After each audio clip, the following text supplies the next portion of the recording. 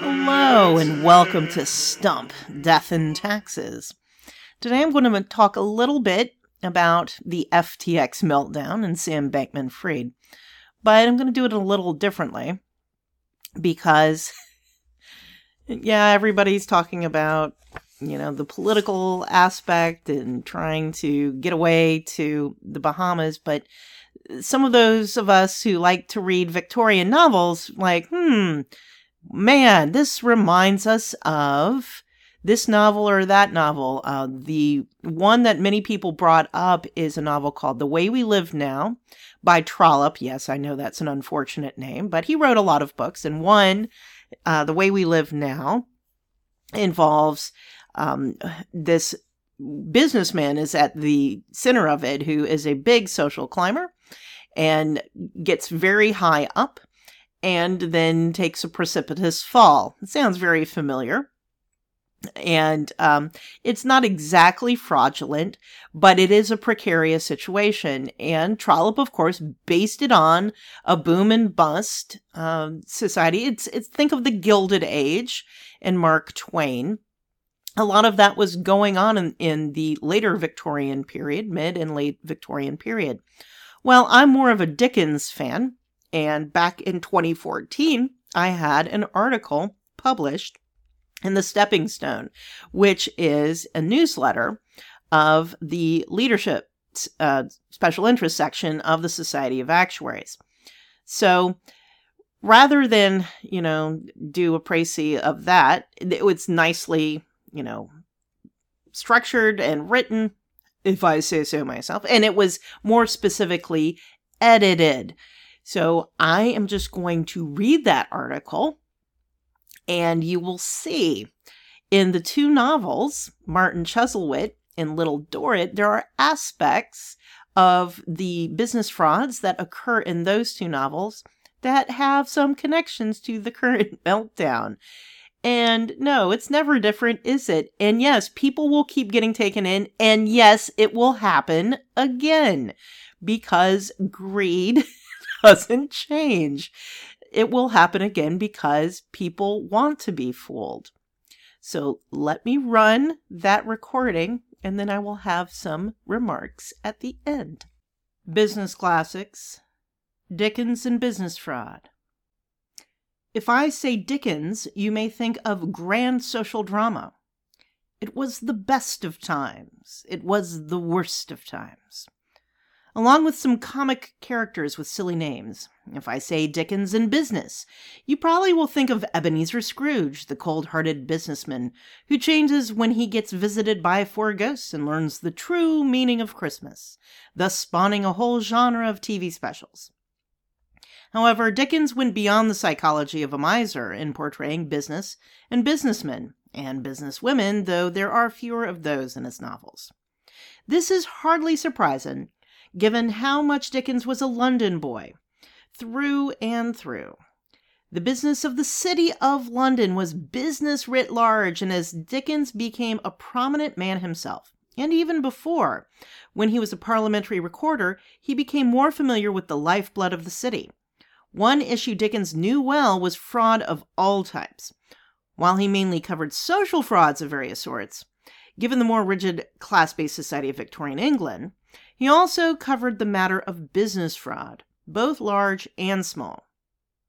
Scrooge himself was no fraud, just a man who valued the world only in pounds, shillings, and pence. Dickens even wrote of beneficent businessmen other than the post-gross Scrooge, such as the Cheeryble brothers of Nicholas Nickleby. He wrote of smaller personal frauds, such as Uriah Heep of David Copperfield, who had been embezzling from his master. In this article, I will look at the 2 largest business frauds portrayed by Dickens in the novels Martin Chuzzlewit and Little Dorrit, frauds that ring true with events that occurred in Victorian times, and frauds that still occur today. Small con man hits the big time. In Martin Chuzzlewit, we follow the fates and fortunes surrounding the very extensive Chuzzlewit family as many jockey to grasp the riches of the older Mr. Chuzzlewit. This ramshackle novel takes characters far afield to exotic locales like Eden, which is somewhere in a swamp in America. But the most raucous events occur within London itself, especially when we happen upon Mr. Tig Montague. Or is that Montague Tig? And his fabulous creation, the Anglo-Bengali Disinterested Loan and Life Assurance Company. The secretary smiled again, laughed indeed this time, and said, rubbing his nose slyly with one end of the portfolio, "It was a capital thought, wasn't it?" "What was a capital thought, David?" Mr. Montague inquired. "The Anglo-Bengali," tittered the secretary. "The Anglo-Bengali Disinterested Loan and Life Assurance Company is rather a capital concern, I hope, David," said Montague. "Capital indeed," cried the secretary with another laugh. "In one sense, in the only important one," observed the chairman. "Which is number one, David?" "What?" asked the secretary, bursting into another laugh. "What will be the paid-up capital according to the next prospectus?" "A figure of 2 and as many oughts after it as the printer can get into the same line," replied his friend. "Ha ha!" The reason for my name confusion above is that when we first meet this character, he is going by the name Montague Tig, a small-time conman who has latched himself onto one of the more disreputable Chuzzlewit outgrowths. When we meet him again, he has switched his names, smartened up his clothing, and now runs an insurance company. An entirely fraudulent insurance company.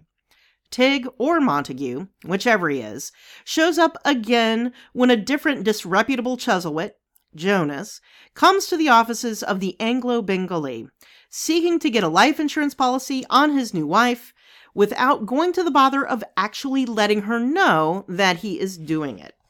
It seems that actual reputable insurance companies had hassled him over the death of his old father. What is so suspicious about an old man dying, And we're making a fuss about having her sign the new policies. A disreputable customer for a fraudulent company, Tig/Montague realizes he has a victim on a larger scale at hand. To hook his fish, Montague lets Jonas in on the secret of the Anglo-Bengali later in chapter 27. "Done!" cried Montague. "Wait a bit. Take these papers with you and look 'em over. See," he said, snatching some printed forms from the table.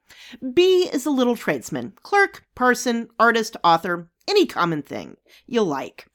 "Yes," said Jonas, looking greedily over his shoulder. "Well, B wants a loan, say 50 or £100, perhaps more, no matter.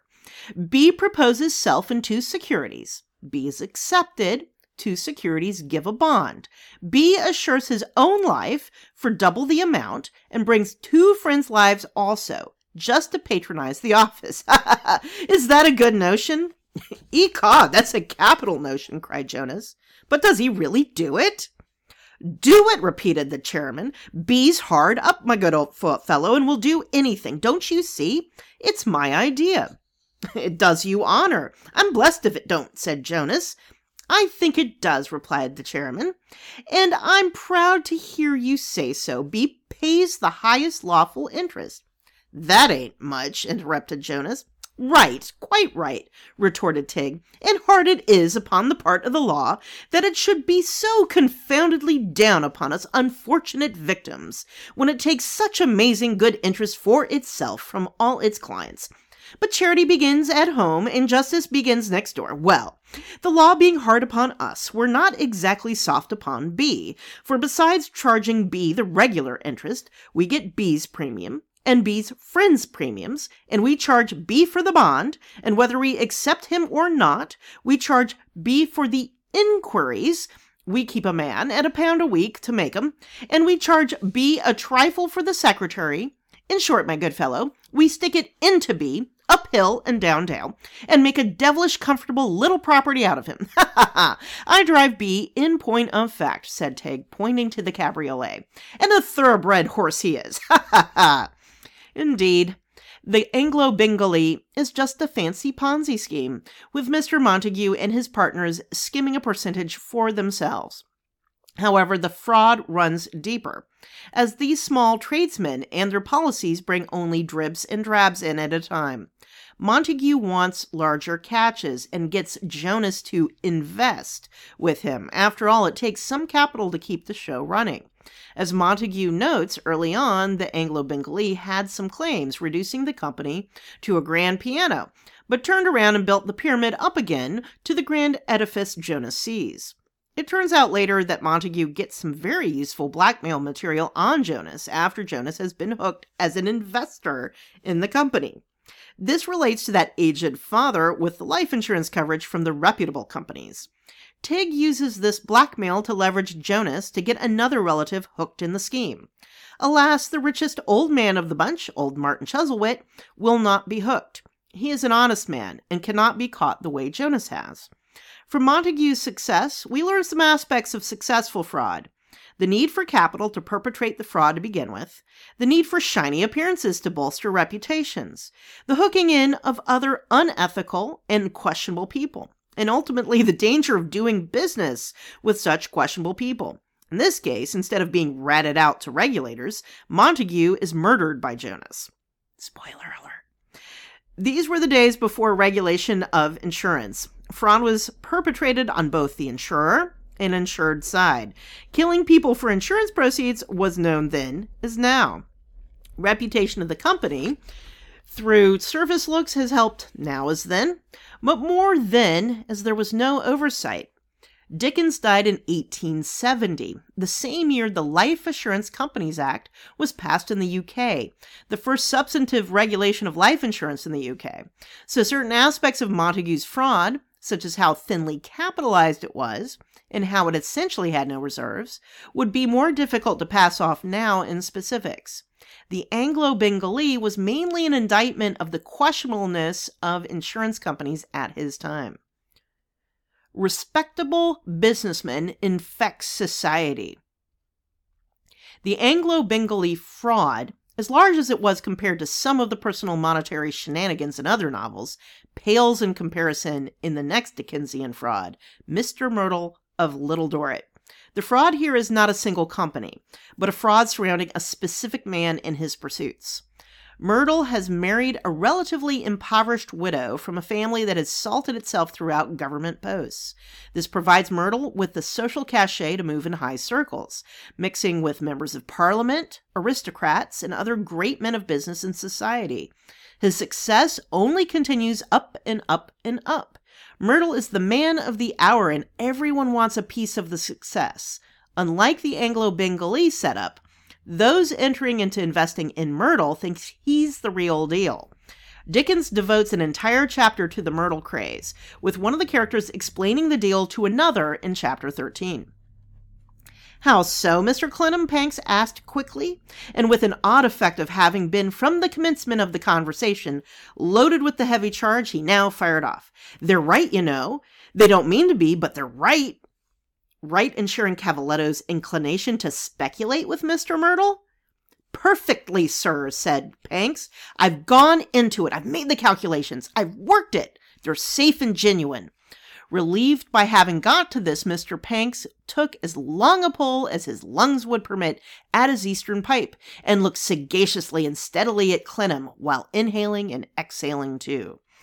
In those moments, Mr. Panks began to give out the dangerous infection with which he was laden. It is the manner of communicating these diseases. It is the subtle way in which they go about. "Do you mean, my good Panks," asked Clennam emphatically, "that you would put that £1,000 of yours, let us say, for instance, out at this kind of interest?" "Certainly," said Panks. "Already done it, sir." Mr. Panks took another long inhalation, another long exhalation, another long sagacious look at Clennam. "I tell you, Mr. Clennam, I've gone into it," said Panks. "He's a man of immense resources, enormous capital, government influence. They're the best schemes afloat. They're safe. They're certain." This is Dickens, and you know this means what Panks said is completely incorrect. Those high and low caught Myrtle fever, saying to each other it was a sure thing. Panks is dismissive of the broke people who talk Myrtle all the time, though they are unable to invest, but he puts some of his money with Myrtle and convinces Clennam to do the same. That act sends Clennam to a debtor's prison when Myrtle's schemes fail with the man. There's plenty of foreshadowing of the coming Myrtle disaster. Myrtle himself has a vague complaint, as he always feels ill and has little appetite. Myrtle may be a complete fraud, but he's not really enjoying it much, unlike the gusto of Montague, who most assuredly enjoyed his gaunts. Ultimately, when all of Myrtle's schemes fall apart, the man also does. He borrows a penknife from his daughter-in-law and kills himself in a local Turkish bathhouse. Myrtle's fraudulent disaster is no work of fictional imagination on Dickens' part, though he had plenty of imagination. In 1855, while Dickens was working on the earliest chapters of Little Dorrit, several banks failed and those in charge were put on trial. In the novel, Dickens reflected the speculation mania that ultimately drove the failure. He also reflected the desire on those burned to find human sacrifices, figuratively, which is how Clinton finds himself on the receiving end of hostility as he goes to debtor's prison. He was an innocent victim of the fraud, believing, like Panks, that this was a sure thing. He made an easy target once Myrtle was gone, as Clinton had his own creditors who were collateral victims. An example must be made, even if of dupes, to satisfy public opinion. How quaint. So what? This might seem a cute exercise, looking at the historical frauds and failures related to literature. But who cares? That's almost 200 years ago. We've come so far. But have we? Think of Bernie Madoff, a man who worked his social connections, who hooked in people who believed that he was doing something legitimate, like Myrtle, or those who figured he was corrupt and thought they could also profit, as with Jonas Chuzzlewit, hoping to profit from the Anglo-Bengalee. Madoff perpetrated his fraud longer than Montague managed, mainly because he didn't get murdered by a blackmailed partner. Think of Enron, where clever people figured that they knew a surefire way to mint money, but then ran into trouble. Think of subprime mortgages, WorldCom, asset bubbles of one sort or another. The essentials of current frauds may differ in the specific details, but many of the human behaviors behind them remain the same. I've read some very good books that talk explicitly about recent financial disasters. The Big Short by Michael Lewis on the credit meltdown of 2008, a book I reviewed for The Stepping Stone, and No One Would Listen by Harry Markopolos, which covers his attempts to get the SEC to investigate Madoff. Both of these books are good dissections of those particular disasters, and even include some proposals to prevent the same disaster from happening again. However, the specificity of these books, with their particular fact patterns, may make one look at the issues too narrowly. How do we prevent new frauds and asset bubbles? One may take a technical approach, but at the heart is human nature. How people behave, how people have particular goals, and how some will try to get what they want fraudulently. Many of these frauds are successful due to the perpetrator's own knowledge of human nature. It's hilarious how often we hear, "This time it's different." And it turns out people's greed, envy, pride, and pretty much all of the mortal sins come into the mix in the same old way. Fiction takes us away from particular concrete facts and asks us to look and think more broadly.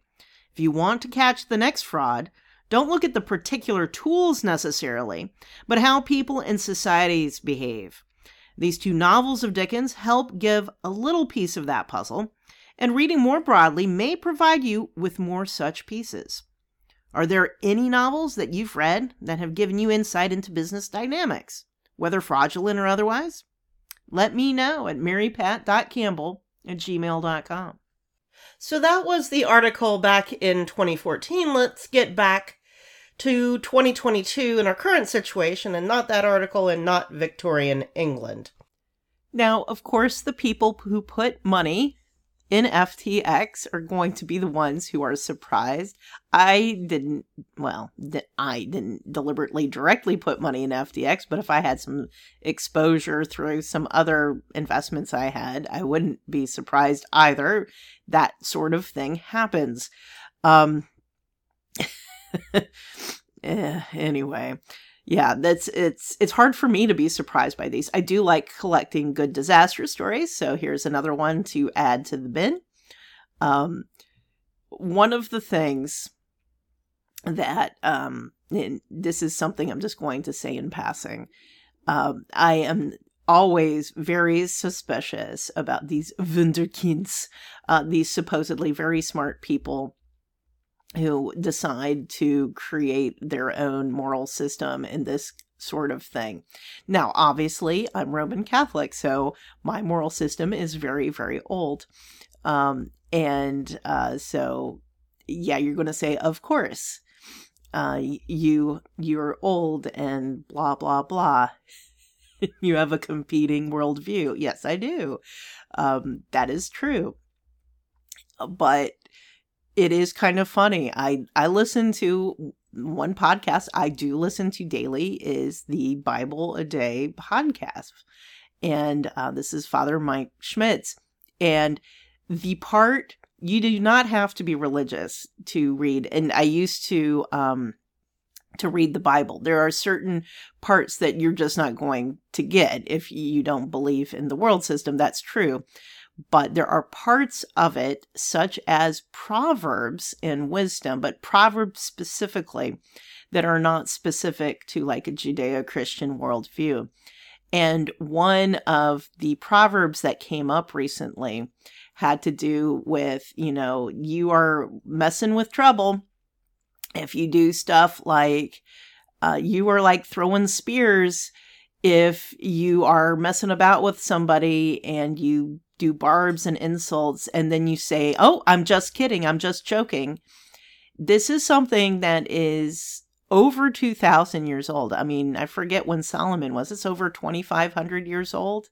Solomon's way beyond that, maybe over 3,000 years old, this book. And when you start reading stuff from like the Book of Wisdom or from Proverbs, you will see some of these pieces of advice are extremely old in terms of who you should trust, how you should behave, and none of it's new. And stuff about wisdom and foolishness, you should probably pay attention to that. You might not believe it when you're young, but once you start to get middle-aged, you look back at that stuff and you're like, oh, yeah, maybe that wasn't a good idea. So that people keep falling for this stuff. And it is very sad. I mean, like when I see people doing this in their 20s, and part of this is the whole, you want to get rich quick and the fear of missing out. I understand it. But, there's a risk and there's a danger. So my only real advice for, these get rich quick things is don't bet your milk money. If you want funny money or a small portion of your money to play with the hot stuff, well, it's gambling, it's speculation, go for it. But don't do it with money that if it all went away, you'd be starving. That's just going to be a hard time because sometimes it works out, but from experience, a lot of times, many times it doesn't. And it doesn't even need to be a fraud. It's just the whole aspect is that it is highly risky. That's why if it was easy, everybody would be doing it. But also the excess gains would be, traded away as it were. So, word to the not so wise, but if they were wise, they wouldn't keep doing it. Oh, well, it's not just being wise. It's just that people are greedy. And people also, it's not just greed, but also people want status or people have pride. And it's basic and it's been around in humanity for thousands, tens of thousands, maybe even hundreds of thousands of years. We just have had the financial system for people to create these kinds of disasters versus, just murdering each other. So anyway, enjoy your financial disasters when you can, I guess. That's been Stumped. Death and Taxes. Talk to you another time.